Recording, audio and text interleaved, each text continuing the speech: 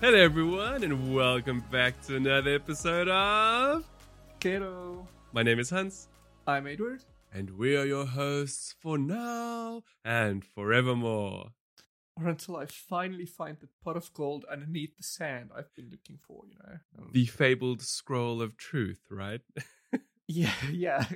Listen, speaking of pot of gold, excuse me. Last week when it was my parents' anniversary, we actually saw the most incredible fully arced rainbow. And it was just such a special thing, you know, to signify the day.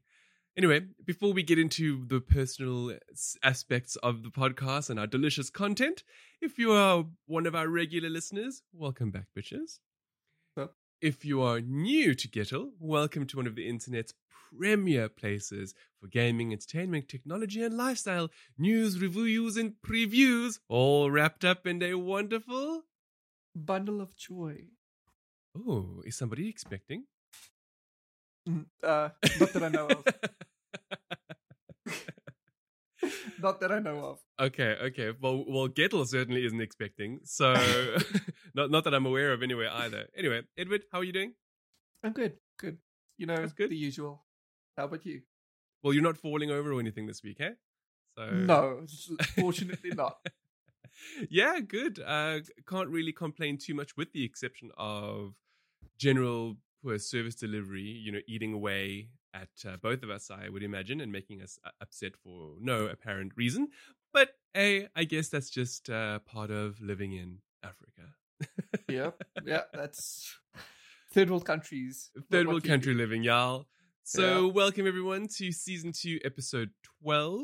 By the time you read this, it will be Star Wars. I mean, by the time you listen to this or watch this, I have Vamers on the mind. We've been doing so much writing recently. It will be Star Wars week. So may the 4th be with you wherever you are. Yeah. With that in mind, as per normal, we're going to go into some reviews before delicious content and then NSFW, as is normally the case for every episode of Gettle. So with that in mind, Ed, news of the world. Yes. That is a title of a film on Netflix. Okay, I was super lost for a sec. Like, did I lose my notes? So we watched this. It's a long 2-hour movie. It stars Tom Hanks in the leading role and maybe one or two other people along the way. But given how he is the primary person that the entire story is focused on, he's really the only one that I really need to mention. Also because I think he was Oscar nominated for this role. Now, News of the World basically takes place in a late 1800s America. And it's whereby Tom Hanks, who is a former military person, goes from city to city on horseback and reads the news of the world.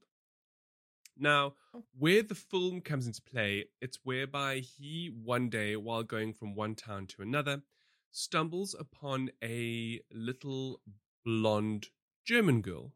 And as many people know, America was built on was built on the backs of immigrants and unfortunately slaves as well. But for the case of this movie, immigrants. And in so doing, he finds this young little girl and she speaks Navajo Indian. And he finds it odd because he finds papers on her and it proves that she's from German descent. So obviously, you know, you put 2 and 2 together, something happened to her family, and she was obviously raised by the local Indian populations, which the movie also does a good job of addressing how they were unfairly massacred. You know, how it is, unfortunately, with many, world history. So what then happens is he goes on this journey where he takes this little girl with him and goes from town to town through a series of unfortunate incidents and eventually gets her to where she needs to be, but things are not as they seem. And I won't say much else, but, you would kind of guess what kind of happens in the end. Now, much like many of the movies we've spoken about in the last several episodes, this film is very much a snapshot into the lives of these people versus it being something like an Avengers blockbuster, where you have a start, a middle, and an end, and then, these arcs close off and so on and so forth. Meaning that the way that it ends, yes, it closes off an arc, but it also leaves it open to interpretation. But in a lovely way, though. It does have a feel-good ending. The only reason why I haven't rated it as good or exceptional, and where I've sort of just labeled it as average, is because of that very reason. You know, I'm all for snapshots of roles or of snippets of life turned to cinema, like Minari, which was very good. But I suppose where this one falls flat a little bit is in the sense that it's not based on a true story or anything like that. It's purely fictional, and you know, obviously, it has a few embellishments here and there along the way. But overall, it's very good, and Tom Hanks does the role justice. It is a very slow burn movie with a feel good ending, and I suppose it's a decent watch. That's what I would say. That's cool. Ed, do you have any questions about the film? Not really. I just it seems like Tom Hanks, he likes to do this weird, like, single looks into people's lives thing. Yes. That he's been doing all of these years. You know, when I say that, I don't mean that necessarily in a negative. Like, Castaway was phenomenal. But you see, in that role, however, it's very different because that had a beginning, a middle, and an end. Yes. You know, where it comes full circle, and the entire movie is literally on this single isolated character.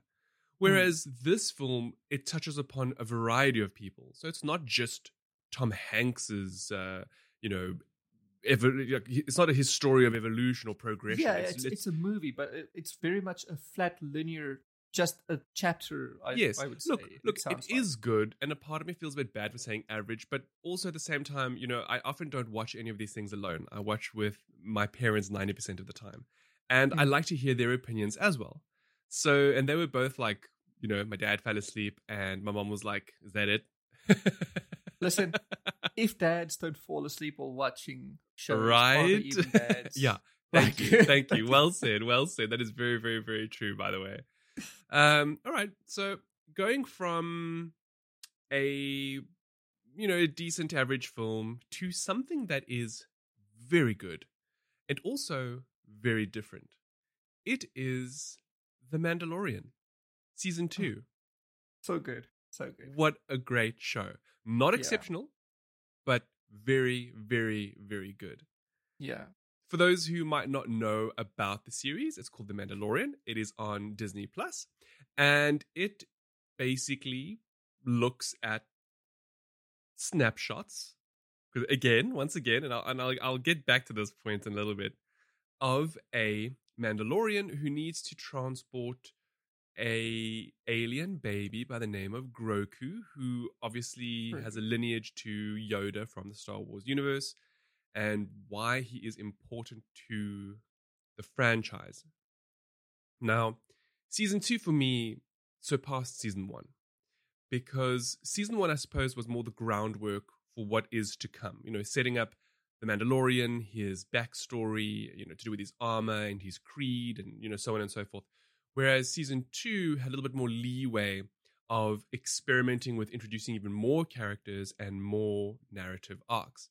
And in this sense, you know, we see some more rebel Mandalorians who don't believe in the creed that he does, as well as Ahsoka Tano, who is Ahsoka Tano. She is just badass. Now, I will unfortunately admit that although I watched the Clone Wars, I haven't finished it or seen all of it, but I do know she's a major character there. But I will say that Rosario Dawson's portrayal of her is just, it's a chef's kiss. Yeah. In a way, I feel like, obviously this is a much older Ahsoka, and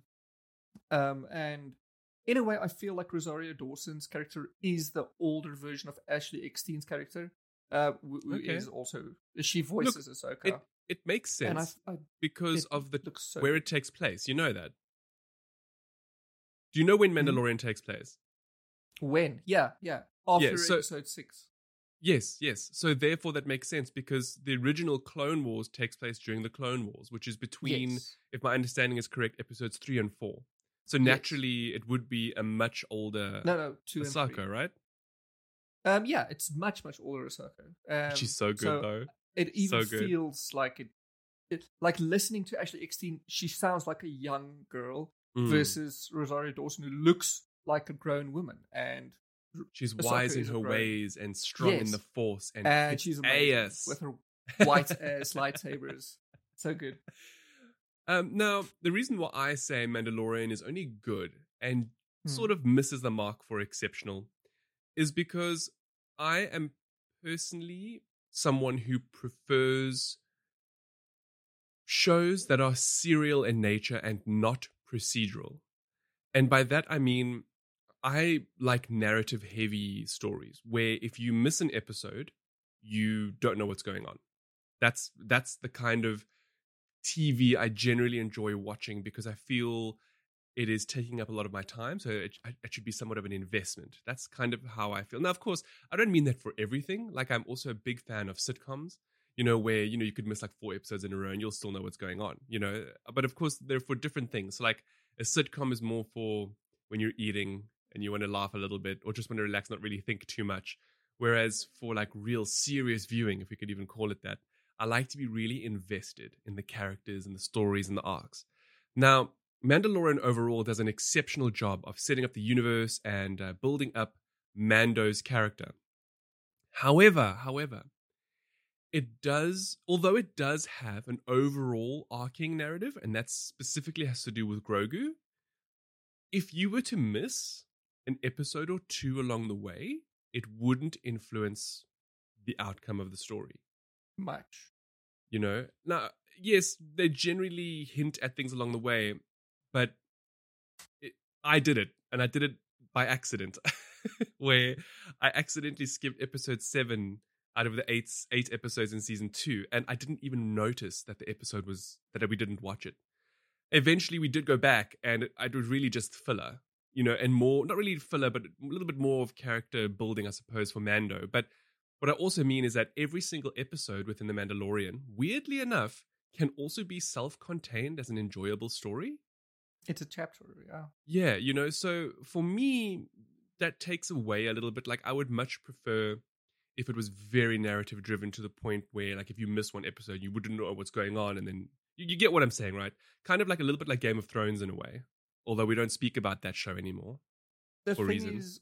is, I feel like the way Jon Favreau managed to build the Mandalorian, the chapter driven content that he does, every chapter is self-contained, yes, and yes, you can skip maybe 1 or 2 episodes and still know what's going on. I feel like the way he built it, that I wouldn't change Mandalorian and make it more narrative driven. Let's say like The Witcher, which is a good example, I guess, because it's unique in that this is Mandalorian, and I think that's what gives it its charm. I don't know. haven't You seen see, many other shows like that. What do you mean? Like, look at any like- CW show, and you have a self-contained story within every episode. no, you don't. It's only Most of the always time the you first do. few episodes of a season. Those are always flavor of the week, and then it goes into the There we go. 6 episode Flavor of the thing. week. That was the But that's the expression. thing. Mandalorian is not this though, because every episode has a little bit of story build up to it. Not enough. And this is my issue with it, and that's literally the story of the week that you've mentioned now. Because think of it like CSI, right? This is a great example. Mm-hmm. If you don't want to look at it from CW, even though I feel it's the same way, it's not very much the where there is an overarching story, okay, and they touch upon it within every couple of episodes every now and again. And of course, it's different. I mean, if you talk about something like CSI, it's like 24 episodes, so it's very, very long. So there is always something overarching which they deal with at the beginning, the middle, and the end of the season. But then you don't need to watch any of the other episodes in order to really know what's going on. And I feel Mando's the same way, and that to me is why I wouldn't call it exceptional. See, I don't feel it's that way. Yes, I get what you're saying, that every episode is self-contained. I understand that, but I also feel like every episode has enough building. You see, enough. I don't think so. adding And to it. the reason why I bring that up is because, like I said, I totally missed episode 7. All right. Mm. Now, if that were true, then I would say that I would have, missed something in episode 8 from episode 7, whereas I went back and I watched episode 7 and there was almost nothing that push the story in any way. As a matter of fact, I would have called episode 7 filler for for a pretty decent season, because it didn't really offer much in terms of character, not even character building or progression. It was really just a means of saying, okay, well, this is how we find the coordinates, which could have been explained away within one sentence in a future episode. However, as a self-contained episode, it was highly enjoyable. But would you have something explained away in one sentence, or would you just see that yes, happen? because I felt that a half an hour dedicated to getting that one fact was a waste of time. So in that using that logic, Rogue One was a waste of time. Rogue One is not the same story. Rogue One adds to the canon of Star Wars. It's not the same thing. And so does this. It adds to Mando's canon. It adds to his character, and it explains. Yes, you're talking about the season as a whole. I'm talking about one individual episode. Yes, and in my opinion, that one single episode didn't do enough, even from a character progression perspective, to make a difference overall, which is why, in my opinion, I wouldn't give it exceptional. If you want to rate it exceptional, okay, Edward, by all means, go ahead. This thing is, I don't think it's exceptional. What are your reasons for not? Because for me, that's the big one. Because this is not a show I'll necessarily go back to. Wait, hold on. It's a great show, but I wouldn't be calling it exceptional by any means. There are better shows out there. There is a higher standard of show out there, such as The Witcher, such as, in my opinion, Game of Thrones. But hold on. But why would you say that is of a higher caliber than Mando? Because I think Mando is of a very high production quality. Because I feel like the subject material is better. I feel like the acting is better. I feel like you see, but now when you say subject material, doesn't that then again go back to the point that I was trying to make, whereby it's an easy watch. Instead of it being something that you'd actually want to invest your time in because of the self-contained nature of the show. No, The Boys is an easy watch, and that's exceptional. No, yeah, but that's not self-contained. And The Boys is not an easy watch. The Boys has incredible stuff in the background. But it being self-contained is not why I would call it good, or exceptional for that matter. That doesn't matter to me. Okay, well, it's fine. I don't really understand your point, so I think we should just move on to the next series, unless you want to elaborate further. I just feel like there are better shows out there, and that's why this is underneath those. Okay, fair enough. Yeah. So going on to another show, which is also just good and not exceptional, but for, I would imagine, entirely different reasons, and that is Netflix's Shadow and Bone. So this is one that I saw a trailer for a while back. It looked incredible because it just seemed like I don't want to say it. Everybody wants a new Game of Thrones fix. Okay, that's what we're all looking for. And unfortunately, no one is providing it. But this kind of looked like that with a little bit more of a... not sci-fi element, but like magical element, because they never really explored it nicely in Game of Thrones the way that everybody wanted it to. Even though they kept alluding to... Anyway, I'm not going to go on a binge on why Game of Thrones is an issue. So, so Shadow and Bone is based on a book series, and that is both a positive and a negative. As we all know, content that is often adapted from a book to any other kind of media, including games, although games are a little bit less, on that spectrum, often fail to really, capture everything available within the text. Although they do generally great jobs of it, like Twilight Saga was very good, Harry Potter's been very good, Hunger Games was decent.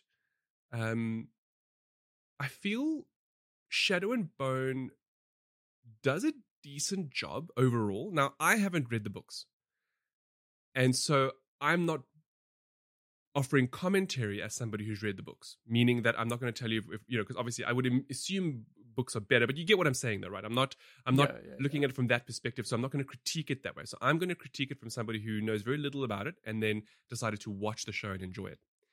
So the little bit that I understand from it, and this is one of the main issues with the show, is that they don't do enough world and character building.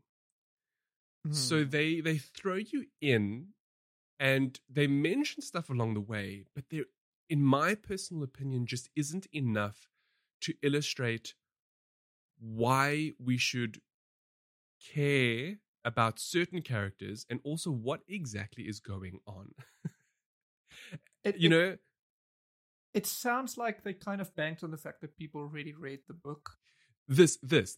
So while watching, it's very clear that they're showing the primary narrative within the books, but they don't do a good enough job of explaining a lot of the things along the way. Like in this world, there are people called Grisha, and Grisha have abilities.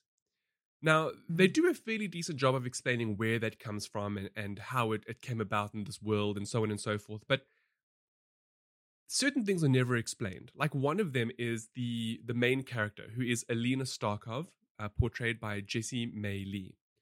And in the show, she's often referred to as a shoe. Not shoe like the shoe that you wear, but I assume shoe as in SHU. Now, it is never, not once, explained throughout the entire series what a shoe is, where the shoe come from, or why it's bad that she is a part shoe.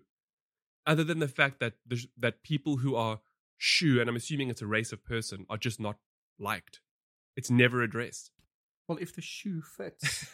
Well, yeah, look, do you get what I mean, though? So, like, it was this thing that just kind of, I kept wondering to myself, why? What do the shoe people look like? Because she's the only one that they ever speak about. Is it, and please excuse me for saying this, but is it because she has Asian features? Is that, or do shoe people look Asian? Is that what they're going for? That makes the name shoe even more but you see, the thing is, there's no way to know. Now, of course, I automatically went to a visual representation of her race, not because I wanted to, but because there was no other explanation in the show for why she's a shoe and how people can immediately tell that she's a shoe by looking at her. So naturally, put two and two together, you have to assume there's a visual, something on her that makes her look shoe.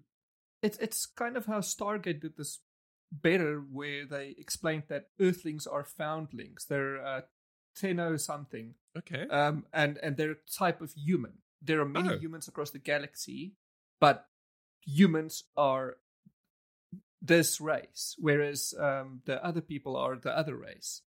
So I assume that's cool. I didn't know that. Like that. That's cool. Yeah. Oh, yeah, it's explained like that. In the same token, you could almost look at Spock from Star Wars. Star Trek. How his ears are up, so like that he's a Vulcan. He's a little bit different. Yeah, he's a little bit slightly. So look, anyway, what I'm trying to get at is there's a lot of things that they just don't explain. And it's a shame because the show is only 8 episodes long, and I feel they could have easily pushed that maybe to 12 and then added additional character building. So one of my other biggest issues with the show is character building through pacing. So the show does this really weird change of time without actually telling you about it. So while you're watching, you're very much under the assumption that every episode is kind of like the next day. It sort of appears to play out that way. But in the first 5 episodes, where Alina is discovered to be the Sun Summoner, and I won't give, all of this is in the trailer, so it's not like I'm really ruining anything. And, the Sun Summoner has been, prophesized for millennia, and they've never known when it would come because there's something called the Fold, which separates 2 parts of this land. And the Fold is dark because it was created by the Dark Heretic, which was a shadow bender. I know I'm going to use the word bender because a lot of the show reminded me a lot of Avatar. Okay. So, like in the show, the Grisha who have abilities, they basically bend stuff. So, like you get air benders and fire benders, and you get a shadow bender, and now there's a sun bender, which is Alina Starkov in the show. So the thing is, like, they talk about these things, but a lot of it really, really does get left on the cutting room floor. And what I mean by that is that, as in terms of the timing, as I was talking about, the first couple of episodes deal with her coming into her own. But without actually telling the viewer, years are passing. years, literal years in terms of her development. So the reason why that for me was a big problem and why the pacing was an issue is because they now have this super fast pacing with limited character development. And then you literally watch her go from loving her best friend to like forgetting about him because of something totally arbitrary. But of course, if you knew or were told that years were passing, of course, if you haven't heard from somebody in years, you would feel that way, no matter how much you love them, you see? Yeah. And now with that pacing in mind, there's another really big problem, is that there are a lot of characters in this show.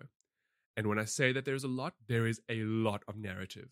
So although Alina's story of her being the Sun Summoner is the main arc throughout the show, there are so many side narratives.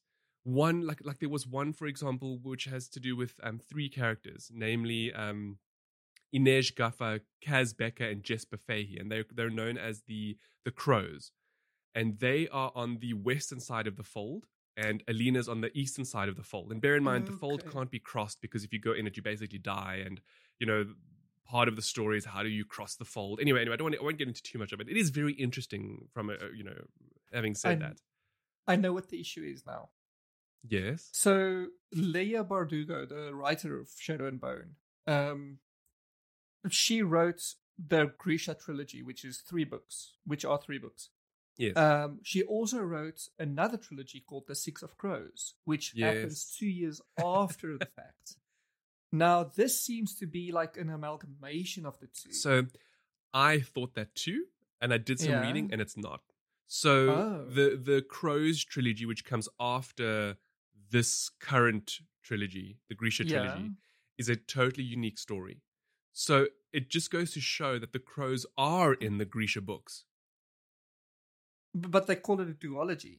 And it they would say, I don't know. It sounds like a maze. I have read a bit about, like I said, I've read about the books, and I know that what they did is the ones that specifically the 3 Crow books you're talking about that takes place that takes place after the Grisha trilogy. Same characters that were introduced in the Grisha trilogy, and which are obviously introduced in the show, but basically. Like what you've said, what I'm getting at is that although they haven't taken from those books, because I think that's going to be a spin-off series. I mean, the reason why I say that is because a lot of time was dedicated in the first season to set up these characters, which don't look like they will continue for a second season. I could be wrong, but I have a feeling that there's probably going to be a spin-off because they're really great characters. But now, this is the big issue, is that at any one time, there's probably about 5 narratives going at once. And that's normally not a problem if you take the time to set everything up. And that to me is the biggest problem with Shadow and Bone, is because they throw so much at you without explaining enough, and then will assume that you will care for these characters. Like there's one other storyline, and I've forgotten the names because we binged this thing in like 2 nights. I can barely remember these people's names, but it has to do with a heart render. So that's somebody who has the ability to, they can touch you, and they can tell you, they can sense when you're lying by your heartbeat, and they can make your heart explode, and they can heal you. It's actually very cool. Anyway, and she gets kidnapped by some other faction, which is a group of humans who don't believe in the Grishas at all. They're like Vikings almost, and want to exterminate them. Everybody wants to exterminate the Grisha, actually. But anyway, so they're like this offshoot, and I've forgotten their names, but they're like Vikings, basically, like I said. And there's like a love story between her and some guy like that. And it takes place over like 5 episodes, but the character building is so minimal, you just don't care. Like, every time I saw them on screen, I was like, can we please watch more of Alina? Or can we please see more of Mel? Or can we please see more of General Kerrigan, who is so awesomely badass? Anyway. Overall, it's a good show, but it suffers from very poor pacing and not enough building up of the character in the world. And it's a shame because it really could have been exceptional. So yeah, that's Shadow and Bone. Watch it; it's pretty good. it's decent. Like the acting and stuff is good, and the narrative is decent, and sure, it's very much a young adult show, and it's obvious that they've made that in mind, but it's good. I mean, we all enjoyed it when we watched it, so yeah. Now, something that's also very good, and it has its own flaws, and Edward has also been enjoying it, is Falcon and the Winter Soldier. Very much. I've only seen the first episode though. So, to be fair, again, finished the entire. Well, I want to say first season, but I don't think there's going to be a second. It really seems like Disney are doing miniseries for their shows in between the movies in the Marvel Cinematic Universe, because it's quite clear there won't be a follow-up to WandaVision. And with the way Falcon and Winter Soldier ends, I'm pretty sure there won't be another Falcon and the Winter Soldier. I believe right as the final episode aired, they announced Captain America 4. So that's it. So that's why there won't be a second season, because the Falcon no longer exists. Yeah, pretty much. And everybody, I'm sure, has seen the media now. Anthony Mackie's character, the Falcon, takes on the mantle of being Captain America, and that is actually that's not a spoiler. That's actually what the entire season is about. It's about how a person of color in the United States needs to battle adversity and, awful ideology along the way to represent a more inclusive America. That is the Falcon and the Winter Soldier in a nutshell. And it does a decent job of it. Sure, along the way, there are some missteps. There's some unneeded exposition or, unneeded aspects that they talk about every now and again, and then they also, in my personal opinion, don't explore other characters enough. Like I felt that Bucky Barnes or Sebastian Stan's character was really relegated to the side in this show. And I was genuinely interested in actually learning more about him. But I get why Anthony Mackie's character was the primary and why he needed more exposition because of, as Edward said, Captain America 4 that's coming. But, with that said, I personally feel that Winter Soldier is a far more interesting character than the Falcon. That's just my personal opinion. And I feel that there was so much story there that they left on the cutting room floor because they had to push Captain America 4 versus embellishing these characters in what could have been, a series, maybe with a second or a third season. That's cool. Well, I mean, if we want to speak a bit more about it, there's also Wyatt Russell, who was the fake Captain America. I don't know if you... yeah. And he ends up being Agent A, which I'd never heard of until this show. And then there's also the main protagonist, who the actress's name is Erin Kellyman. And, one thing I did really like was how they showed that very fine line between what it means to be a radical and a revolutionary. Yes. And I really did enjoy that exploration very much. I will admit. That's cool. I will admit. It's a great show. It's good visuals, good story. Every now and again it gets a bit wishy-washy. And I feel that maybe the last two episodes, they try to bring a lot together. Like, when you're dealing with a narrative that is heavy on racial, stereotypes and progression, it is difficult to try and tie all of that momentous, narrative in like an episode. So the last episode it is wishy-washy, but they still did a decent job, personally speaking. And I really enjoyed it. I'm actually very much, as I mentioned before, I've never really been a big fan of the Falcon. But after having watched The Falcon and the Winter Soldier, I'm actually so keen to see him in the role of Captain America 4. To be absolutely honest. This show has given me that, you go, guy, Like, as I've said, I haven't seen all of them yet, but I have seen the models, the collectible toys that's coming now, how he looks. So good. Yeah. And he looks amazing. But not just that, it's also his character. So, for the longest time, the Falcon's sort of been relegated to like the B cast. In the background. Yeah. So now he's at the forefront, and every now and again it seems a little bit forced, like the way that he'll say things, and you're a bit like, oh, that's very Captain America of you, but like we get it, That's one liney, Yes. Now, It's a something comic book. that has nothing to do with superheroes or people or anything is the documentary My Octopus Teacher. Yeah, I don't know if you heard about it. I've heard about it. I thought it was some kiddie thing. I have no idea what it is. My Octopus Teacher is very interesting. It's not new. It came around in 2020, Netflix exclusive in South Africa, but it is a South African made, produced, and filmed documentary. It takes place near False Bay in like a remote location there, and basically it's spearheaded by a man called Craig Foster, who is a documentarian.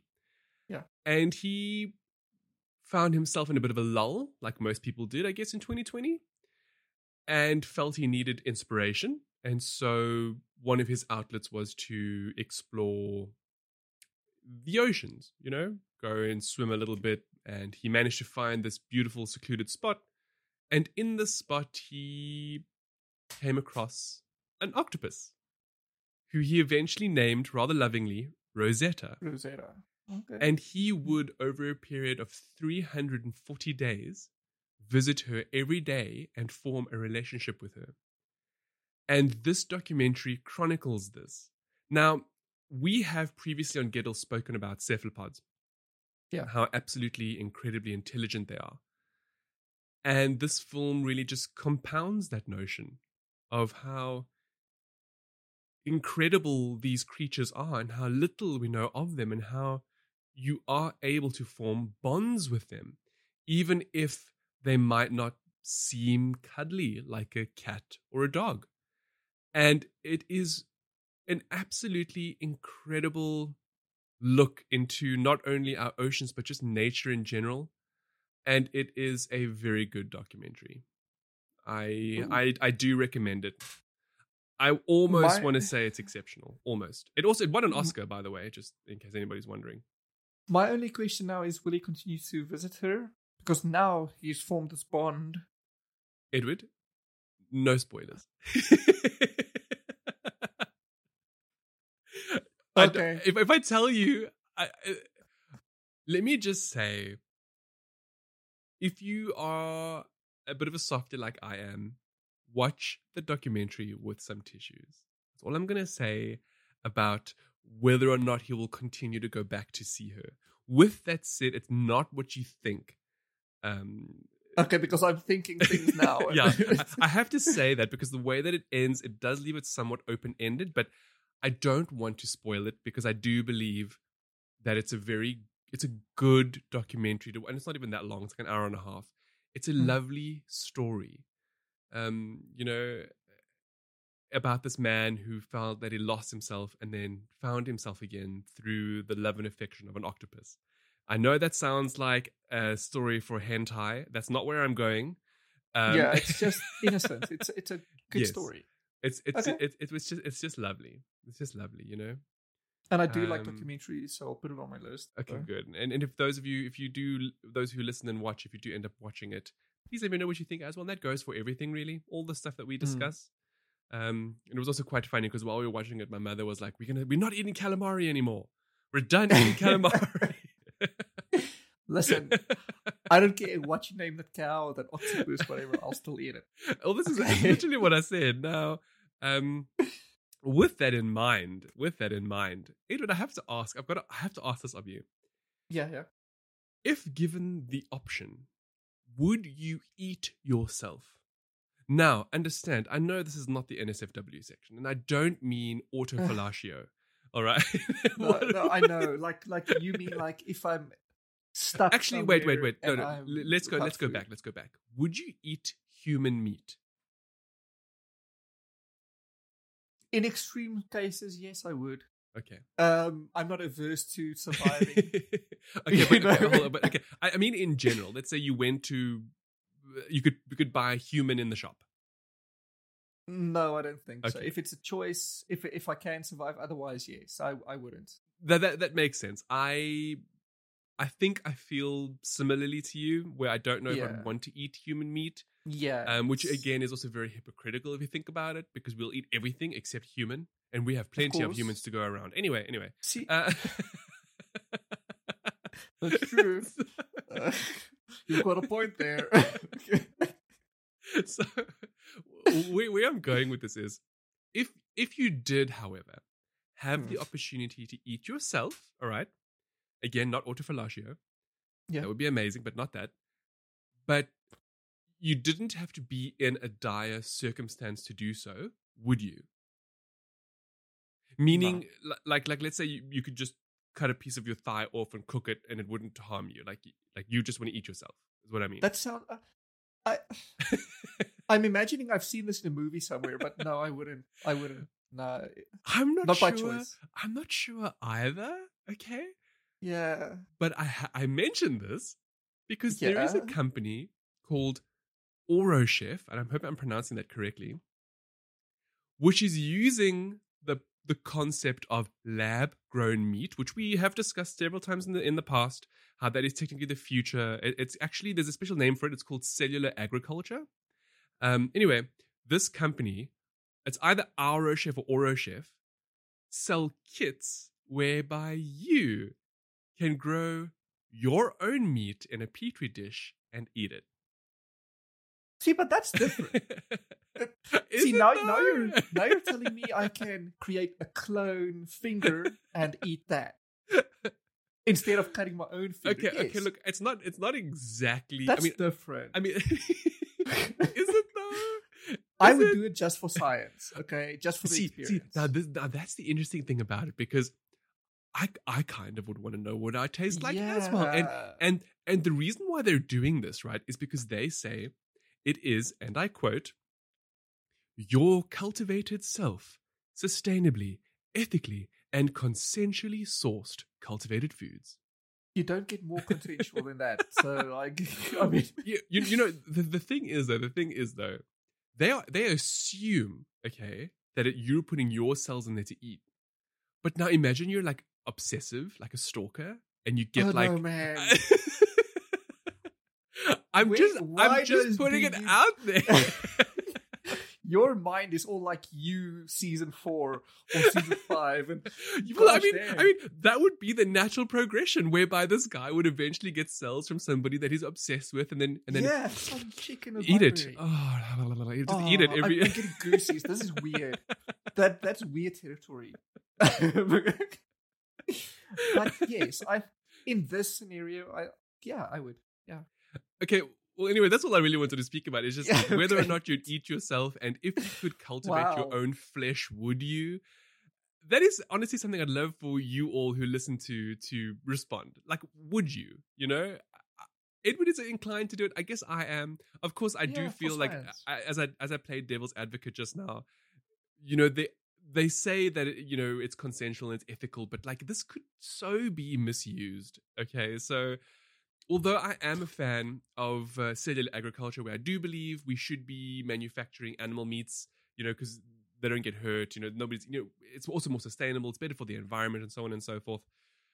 Who knows? Maybe one day you'll walk into a Woolies and there is A-grade Gettle beef, and it's myself and Edward, yours truly, on the store shelves. See, we don't have stalkers because we sustain them from far away. We give them what they want. Oh my gosh. Now, with that said, a couple of episodes back, actually, in Gettle 49, season 2, episode 7, we spoke about the descent and how people had gone down into this cave for 40 days to do this. I think it was time experiment to how the perception of time. All of a sudden I'm thinking they could curate their own meat down there. That's exactly what I was thinking as well.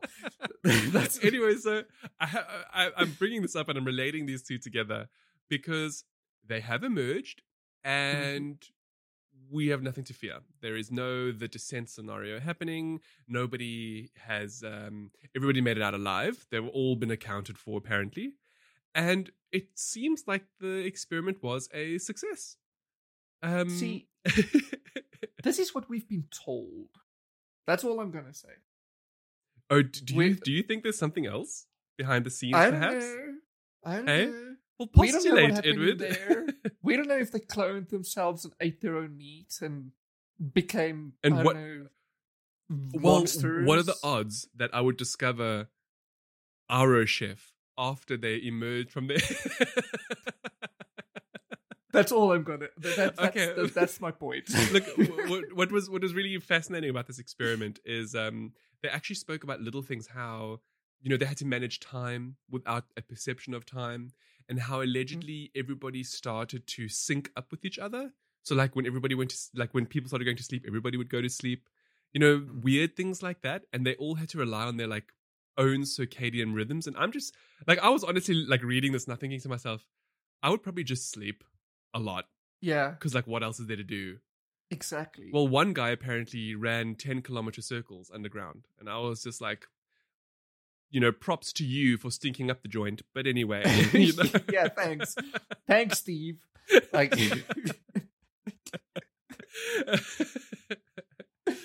now Yeah, on this topic of cloning yourself and so on and so forth,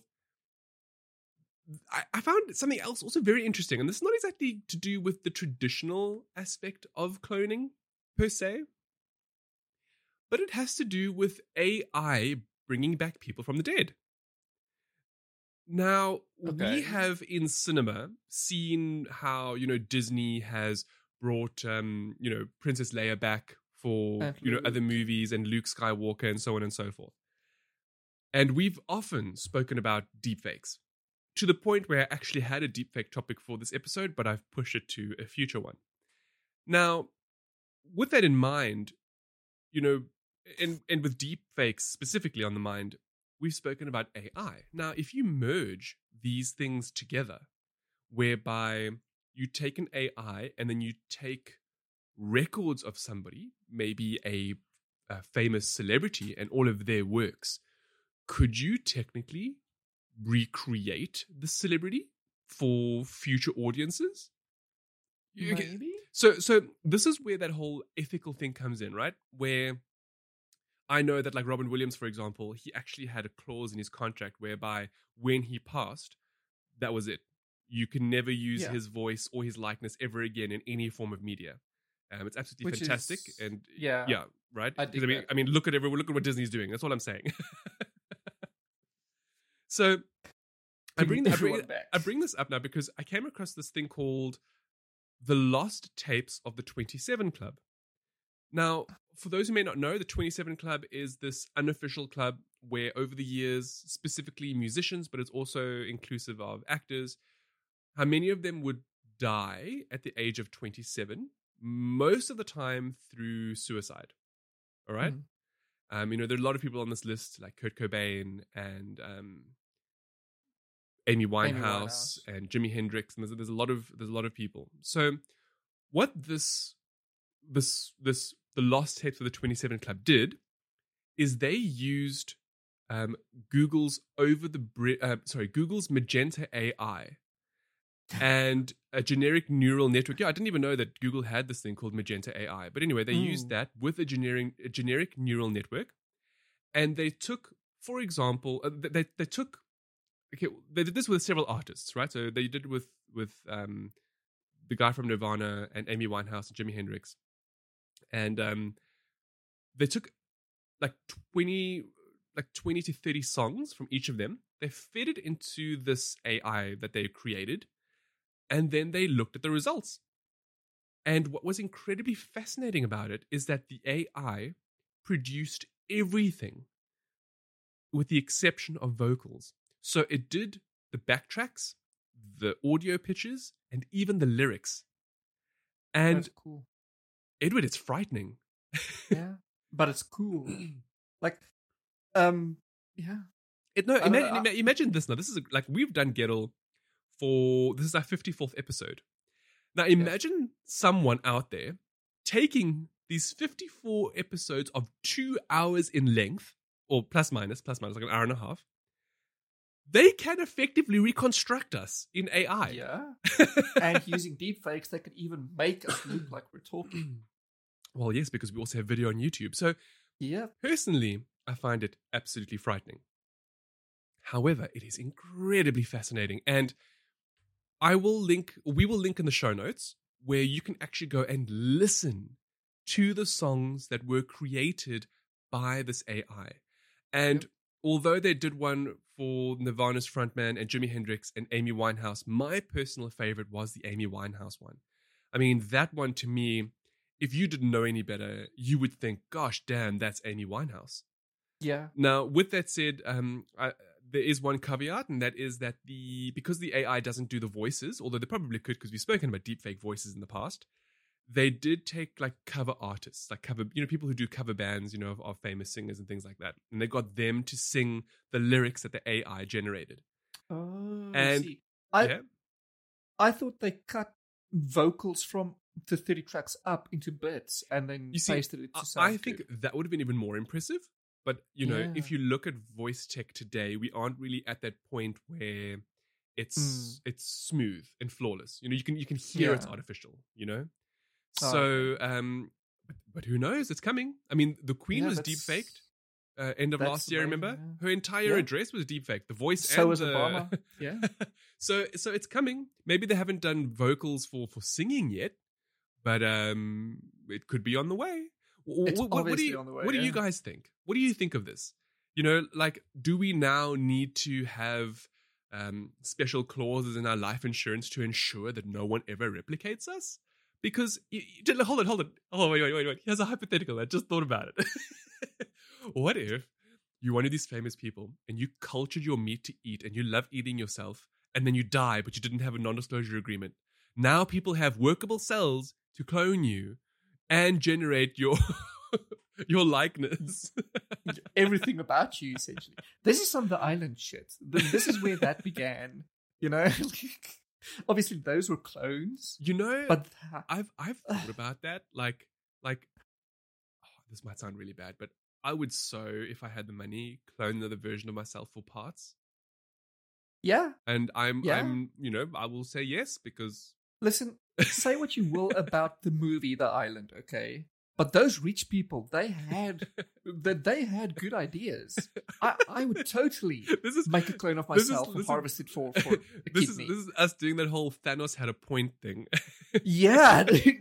Well, we did. Okay. If memory serves, last year we had a very similar discussion about the ethical quandaries around creating a clone of yourself. Because, now, assuming, of course... You see, if you cloned yourself in full with brain and all, you would have to assume that thing has a soul. You'd have to, because how else would it be alive? But what if you cloned it without a brain? Is it still alive? Anyway, topic for another day. Now, of course, what if the clones come out deformed and so on and so forth? Now, with deformities, and I don't mean them in negligent or negligible ways. What I mean by that is the flashed face distortion effect. Everybody. Okay. I see Edward's face. He's just like, what is this now? Because we just talked about deformities and not having a brain and eating yourself. What else is all this? All I'm seeing is discovered by accident. Now I'm wondering how. Okay. So the flash face distortion effect is very disturbing. And as Edward just mentioned, it was literally discovered by accident. How somebody did, I'm a bit perplexed myself as to know. Because, so essentially what it is the following. It's a visual illusion, right? Where you'd be looking at, let's say, a white rectangle with a face on the left and a face on the right. And in the middle is a black cross. And what happens is you keep your visuals on the black cross. And then the faces on the left and the right continue to fluctuate between a variety of other faces. And in this sense, for the study, they used actors' faces because actors are generally good looking. And what actually ends up happening is those faces become distorted and end up looking monstrous as they flick and switch in your peripheral vision. Okay. Again, how they discovered this, nobody knows, but somehow they did. And the fact is, the most interesting about it is that it's all new. It's new science. They don't know why this happens. And the reason why they're finding it so fascinating is because generally, the human brain and our ocular system is exceptional at picking out patterns and faces and things. So the fact that we've now discovered an optical illusion or visual illusion where the brain cannot pick up correctly the switching of faces in our peripheral vision. It's mind-boggling. People, the scientists are like, how, why, what is going on? That's dope. It sounds super scary though, but maybe Edward, that's like what we really look like. Look, you know. Okay, so I will link to a video where you can all go and try it out, and I implore you to do so because it's really just, it's fascinating. Now, when I did it, and I did this video, I thought to myself, how often do we sometimes catch glimpses of things in our peripheral vision? You know, like a good example for me is I've always had pets. So when we lost our home to the fire and we moved into the apartment, I would every now and again always see or seem to see in my peripheral vision a cat, but we didn't have one at the time. I'm not saying all the time. I'm not going crazy here, y'all. Yeah. I'm just saying, it was every every like once in a while, like, I'd be doing something, and I think the familiarity of the situation would make me think my cat's there. But obviously she's not, she perished in the fire, Until, of course, we got Cobalt. Now, that's different. Having Cobalt around, and actually, it was him all the time. That like fake illusion disappeared, if that makes sense. So then I had to wonder, what about people who see weird things? See things in the dark, or like, things that your overactive imagination, or then again, how reliable is our, brain and ocular systems really in the heat of seeing something, like let's say you're running through a mall. Now those are faces going past you. Like how quickly would you be able to ascertain somebody's facial features, to explain who it was? Or look, again, I'm now reaching, because obviously the things that I'm talking about now are very different. This particular study is literally, they call it eye aligned, whereby the eyes of the faces are aligned with the cross in the middle. So it's eye aligned, and it needs to be eye aligned, otherwise the effect doesn't happen. You see, so it's very interesting, and again, adding to this, it's called it's part of scientific phenomenology, right, which has to do with the psychological aspect of it before the neurological theories can take place. And this is why, again, it's so fascinating, because they discovered this before understanding how it could neurologically happen, which makes it even more important. Cool. Yeah. I actually found out so many more interesting things about this, how like the human, our faces and the brains and that can actually see even faces upside down, like quickly in terms of recognition. And yet this is causing us to be confused. As if you're seeing grotesque zombies in your weird peripheral vision. Like the Ring shit, yeah. On the topic of zombies, by the way, and I think that was you leading into You're welcome. Because, again, I'm bad at these things. We've been speaking about cloning and grotesque stuff pretty much all episode now. I've found the most fascinating thing, okay? So I was actually following another post, which I wanted to... I was thinking of talking about, which is this Russian guy who accidentally found himself in a Chinese reality show, and he just wanted out, and no one would vote him out. I saw that. Anyway. Yeah, shame. Anyway, so I was following that story to see how it unfolds. And then I came across this as a recommendation. Thanks, Reddit. And it's fascinating, and that it's real. Oh, what? No. So, yeah. I mean, I saw your heading. You're just like Russian zombie super soldiers, and I'm just like, yes. Of all the things that, okay, tell me, Edward, because I have not read ahead, so I don't know what this is about. This is. So, a few decades ago, archaeologists found DNA of perfectly preserved Scythian warriors. Now, that's basically ancient Siberian warriors. Oh, I was just about to ask. I was like, what is a Scythian warrior? All right. Yeah, it's ancient Siberian. Okay. They found perfectly preserved. So I guess they were mummified, in a sense. Oh, kind of like the mammoth. It was like frozen in place. Yes. Almost like flash frozen. Yes. Yeah. Yeah, and it's super cold in Siberia, so I guess that's essentially it's what all it was. the same place. Yeah, it's all the same. It's all up there. I wonder if they rode, because I see, you're telling me that they're this breed of like superhuman or whatever. I wonder if they rode mammoths, I don't know. They were buried with their horses, so okay. these I were mean, like it super says 3,000 hardcore- years old, so who knows, right? Who knows? Yeah, we wouldn't know. Maybe they fought against the people who wrote the mammoths. Probably ate them. Anyway, probably. So it turns out that the current Russian defense minister, his name is Sergei Shoigu. I know that's not how you spell it, but that's how you pronounce That's it. perfectly fine. We all know you're learning Russian, so. So he recently came across this find and decided that the best course of action to do with this perfectly preserved DNA would be to clone them, make them alive, and turn them into super soldiers. Bravo. You have my approval. Hans Haupt approves. As y'all know, I'm all for the genetic revival of dinosaurs, and if getting them is raising some superhumans, let's go. This is some Dothraki shit. That's all I'm going to say. Like, essentially, the point of his whole speech. Now, I don't think I have the whole speech. I have a link to it. The point of his entire speech is essentially to say that we have for the first time in Russian history or Eurasian history, we have perfectly preserved warriors. We've always had skeletons and mummified parts of bodies, like bits and bobs of things, never enough to actually make something from. Exactly. Now this is so well preserved. He wants to see what we can do in terms of cloning, and if it will be able to create super soldiers in the first place. Why do they keep saying super soldier? Because that's what he wants to do. Okay, no, but hold on. I think it's because...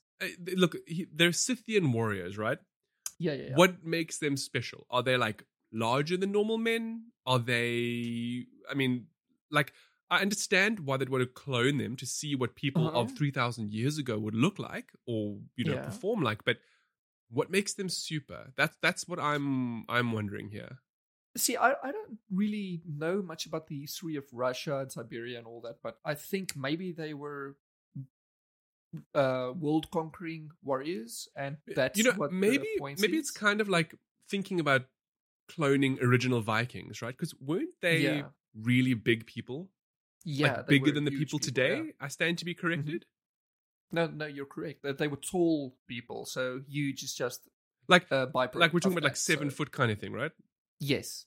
You see now. So I think this is the same. Now if that is what we're going with, hulking brutes who have like testosterone filled and like the ladies can bear children left, right, and center, and are also super strong and powerful, just like the men. Listen, I'm all for this. It would be yes. I want to see. I want to see what they look like. But do you mean that he wants to do more with them though, or like what is the whole purpose here? So the whole purpose, at least his speech, is just saying that we want to clone them and make them alive. Now, according to the Daily Mail, they have sources and they say he wants to create an army out of these these clones he's going to create. Okay, so two things. Mm-hmm. He's falling into the super soldier serum, right? Which comes from Captain America and the Winter Soldier and Captain America 4. Essentially. Yeah. And now the Clone Wars from Star Wars a la The Mandalorian. Yep. That's pretty much exactly what it is. Those of you who are listening, please note, we don't plan these episodes. The fact that this is all lining up so wonderfully is really great. So the thing is, whether he is going to go through with it or not is a different story. Because it might only be a political ploy at the end of the day. It might just be empty promises. I think there'll be a lot of ethical red tape. I mean, imagine this government bringing these people back. Like, they would have to answer, where did they get the eggs from? Because you see, I understand, right, that having the DNA of these people doesn't now mean they can make sperm and eggs to create something. They can only take the DNA from these bodies or whatever, and then imbue them into other human cells that they still need to harvest from someone or something else. You see? Well, they can't give consent until one of them is born and able to speak. So Anyway, look, this is fascinating. It's super fascinating. I want to know what they look like so that we can size them up to us today. Size them up, if you will. The thing is, what makes this even more fascinating is that Shoigu, he has the support of Vladimir Putin already in his course. But of course Vladimir is going to support him. This guy is already poisoning tea left, right, and center. What's to say? Exactly. Of course he wants super soldiers to do his bidding. And he's superstitious as well, because he's already ordered a shaman to be at every single excavation they pull these bodies from. My goodness, this is just... I don't know, this sounds like some evil genius shit. You know what this sounds like? This sounds like the news narrative for a future Wolfenstein game. Except instead of Nazis, it's going to be Scythian soldiers or Scythian warriors. Yeah, yeah, like Wolfenstein going north or whatever. It really does. Well, Edward, that's cool. All right. Now on to NSFW. I wanted to make a lewd joke about, the size of the genitals these people might have. After last week's episode with the phthalates and how they're making penises smaller, you can only imagine that maybe they're like, boom, donkey size. Like huge. Well, I think they are, to be fair. No, I don't know. We don't know, do we? I mean, we've never had like a real, like physically preserved human from that so long ago. We only have like the skeletons to base off of. So Exactly. I don't know, Edward. What I do know is that you have a story of people sticking their penises in bottles. So here we are. And it's not the kind of genie that's going to rub you the right way for... I think I might have found the penis in a bottle origin story, Ans. I've heard of a wish in a bottle, okay, and a message in a bottle. But this is the first for the penis in a bottle. That reminds me of that Weird Al song, Weenie in a Bottle, which is just a play of Genie in a Bottle. Yeah. It's such a good song. Anyway, so I found a post from IFL Science. Best. They're very good. Where they found notes from 1849 of a man who had his penis stuck in the neck of a bottle. This is that Tom Cruise movie time period. So... Sorry, not Tom Cruise, Tom Hanks. Tom Hanks movie time period. Tom Hanks. Yeah. Okay, so 1840s, this guy be sticking his pee in bottles, okay? So it turns out that it might not have been on purpose. At least sticking in the bottle part. You mean it wasn't for pleasure or... No, it was for relief in a different way, and that is for peeing. For urinating, now, okay. We all know the cliche of when you go on a long drive, you need to pee, but you can't stop. You just pee into a bottle. No, well, I was just gonna say because if this is the 1800s, I'm quite sure there wasn't plumbing, so he was just too lazy to leave the house to pee in the open fields. That's pretty much what happened. So this young guy, he woke up one night and he really needed to pee. He found a bottle in his quarters, which turns out was meant for experiments. He opened it up, he put his pee-pee on the edge, and then boom flash, it sucked inside and everything's burnt. Now,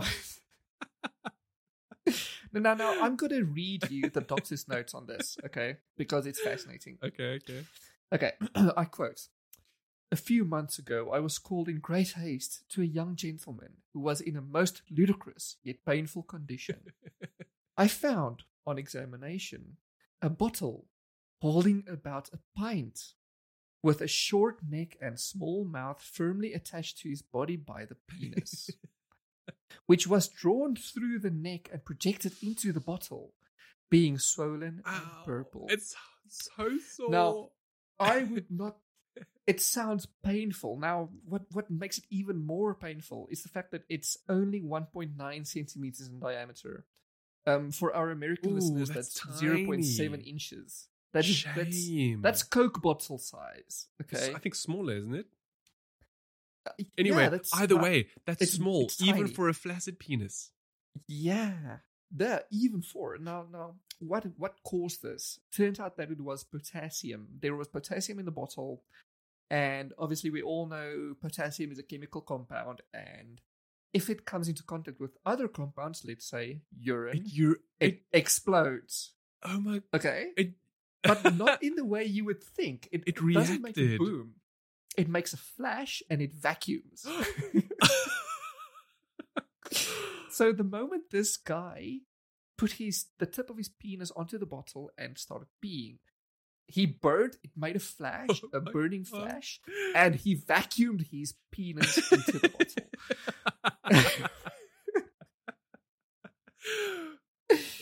It's 0 for man, +1 for science. Literally, it's so bad. And the point of the story, Yeah. I guess, is that not to be lazy and to just go pee in a Or toilet. wait, or no, go outside. hold on. You know what? This wafts of I fell and that's why I have a lava lamp in my butt. I know. Okay. That's why I got into this in the first place. This is the. I'm thinking. This is more like he was at somebody else's home, because think about it. If this was his, he should know what's in the bottles. Now, that's not to say that maybe he didn't think there'd be a reaction. Maybe he's not that intelligent, but what else did he have potassium in a bottle for? Do you know what I mean? Yeah. So maybe one of two things. Maybe he just was, groggy in the middle of the night, you just need to pee, so you grab whatever you can find. Or he was having some good times at somebody else's house, okay, and picked up one of whatever scientists was there, goodies, and then ended up with this situation. Yeah, I don't know.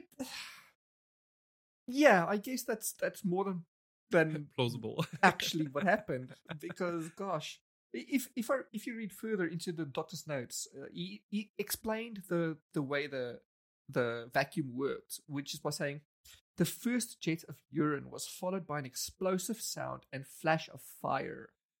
And quick as thought, the penis was drawn into the bottle with a force and tenacity which held it as firmly as in a vice. Now, this sounds painful. Did he just leave it like that, though? Or did he, No, he called the doctor after that. So, but why didn't he just smash the bottle? I don't know. I don't think you would think about that. I don't think he was thinking at all. I mean, if my penis got sucked into a bottle like that, I think I'd just be screaming. Yeah, you'd be. And then everybody comes around, what's going on? My penis! Yeah, my penis is in the bottle. And no one will believe in. No one will believe you. No, that's when the parents come in and are like, we told you not to do that, Jeremy. It's like the 1800s version of a vacuum cleaner. That's exactly what it is. What if he heard? No shame. Let's go with naivete. Because I was going to say, what if he heard that, pee reacts and it causes a suction, and he thought that he would use this suction for a good time? Listen, if he's 18 years old and living with rats, I would believe that. Then again, 100%. No, but then again, with an under 2 centimeter opening, you'd be a damn right fool to be putting it anywhere near there. I don't know, put some Vaseline on there and. Oh my goodness, Ed, jeez. Well, moving on from penises in a bottle to vaccines. Hey, okay, that's good. Is it? So this was a bit of an interesting one to me. Ed, I'm sure you've heard of HPV. Yes, the human papillomavirus, papillomavirus, okay, or papillomavirus. I probably spelled it incorrectly there. So it's a viral infection, and it normally happens through skin-to-skin contact, and it is also one of the most common STIs. What makes it dangerous, or HPV dangerous, is that it can cause cancer, and that there are actually over 40 variants of the hundreds of variants that are available in the world that can lead to throat, nose, mouth, and even cervical cancer. And the reason why you can say all of this is because obviously, cunnilingus, going down, that kind of thing between partners. Obviously any kind of oral sex, this is how you can transmit it. But in addition to that, you can also get genital warts, meaning that you can just transmit it that way as well.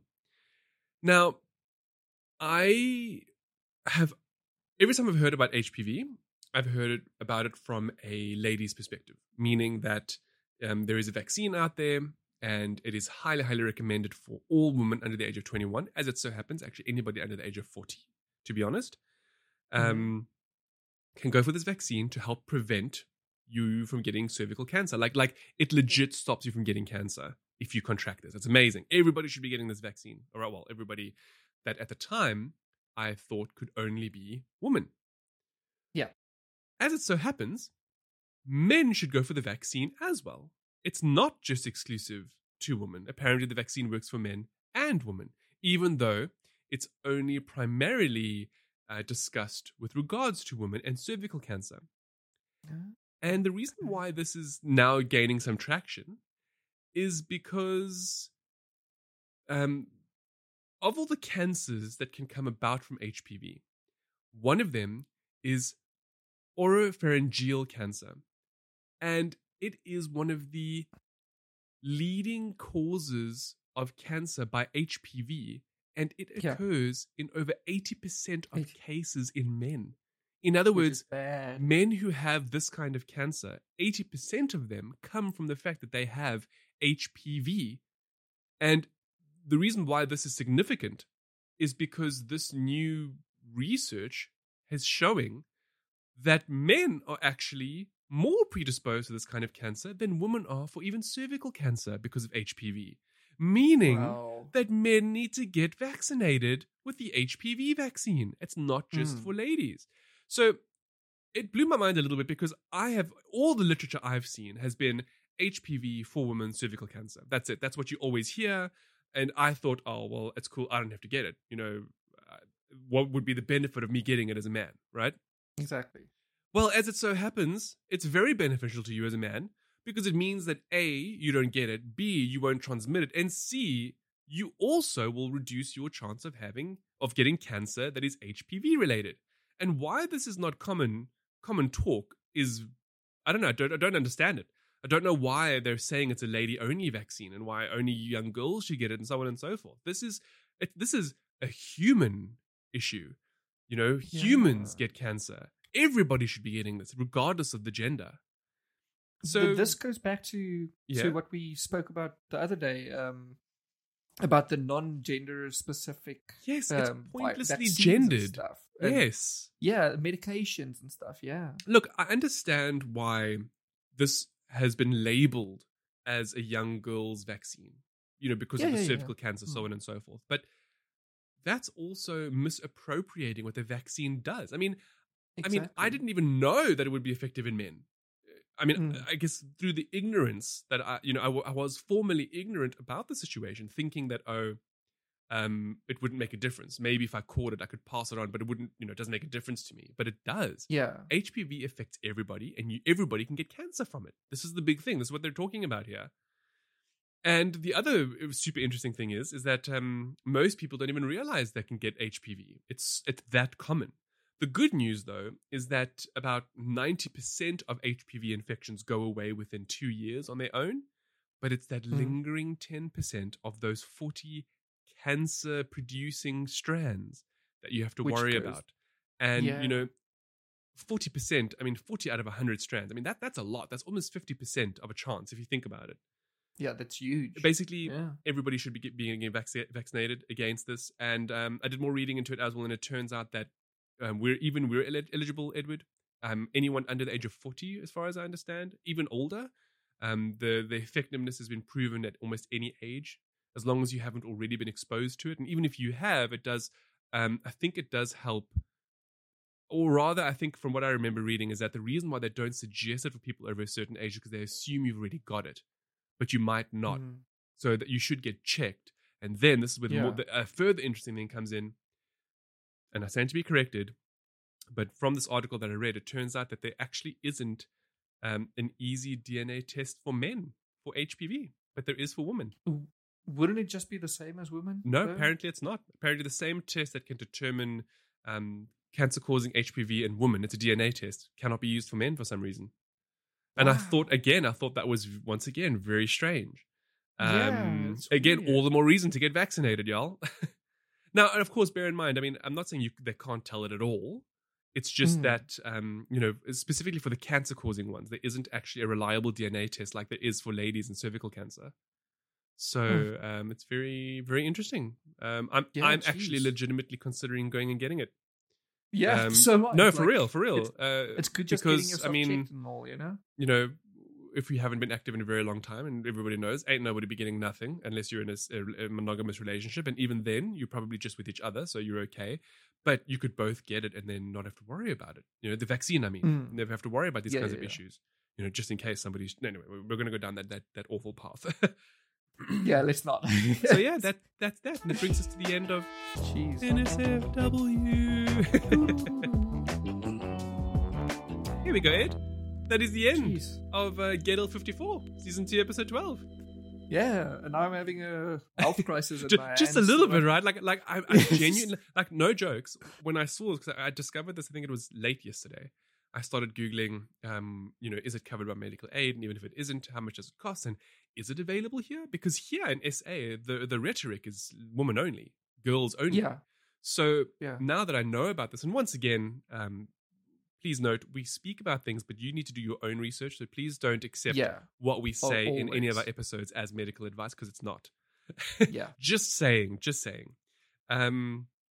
It's interesting. You know, we need to know more. I mean, I'm all for the vaccine, right? I specifically want like the Pfizer BioNTech one for COVID.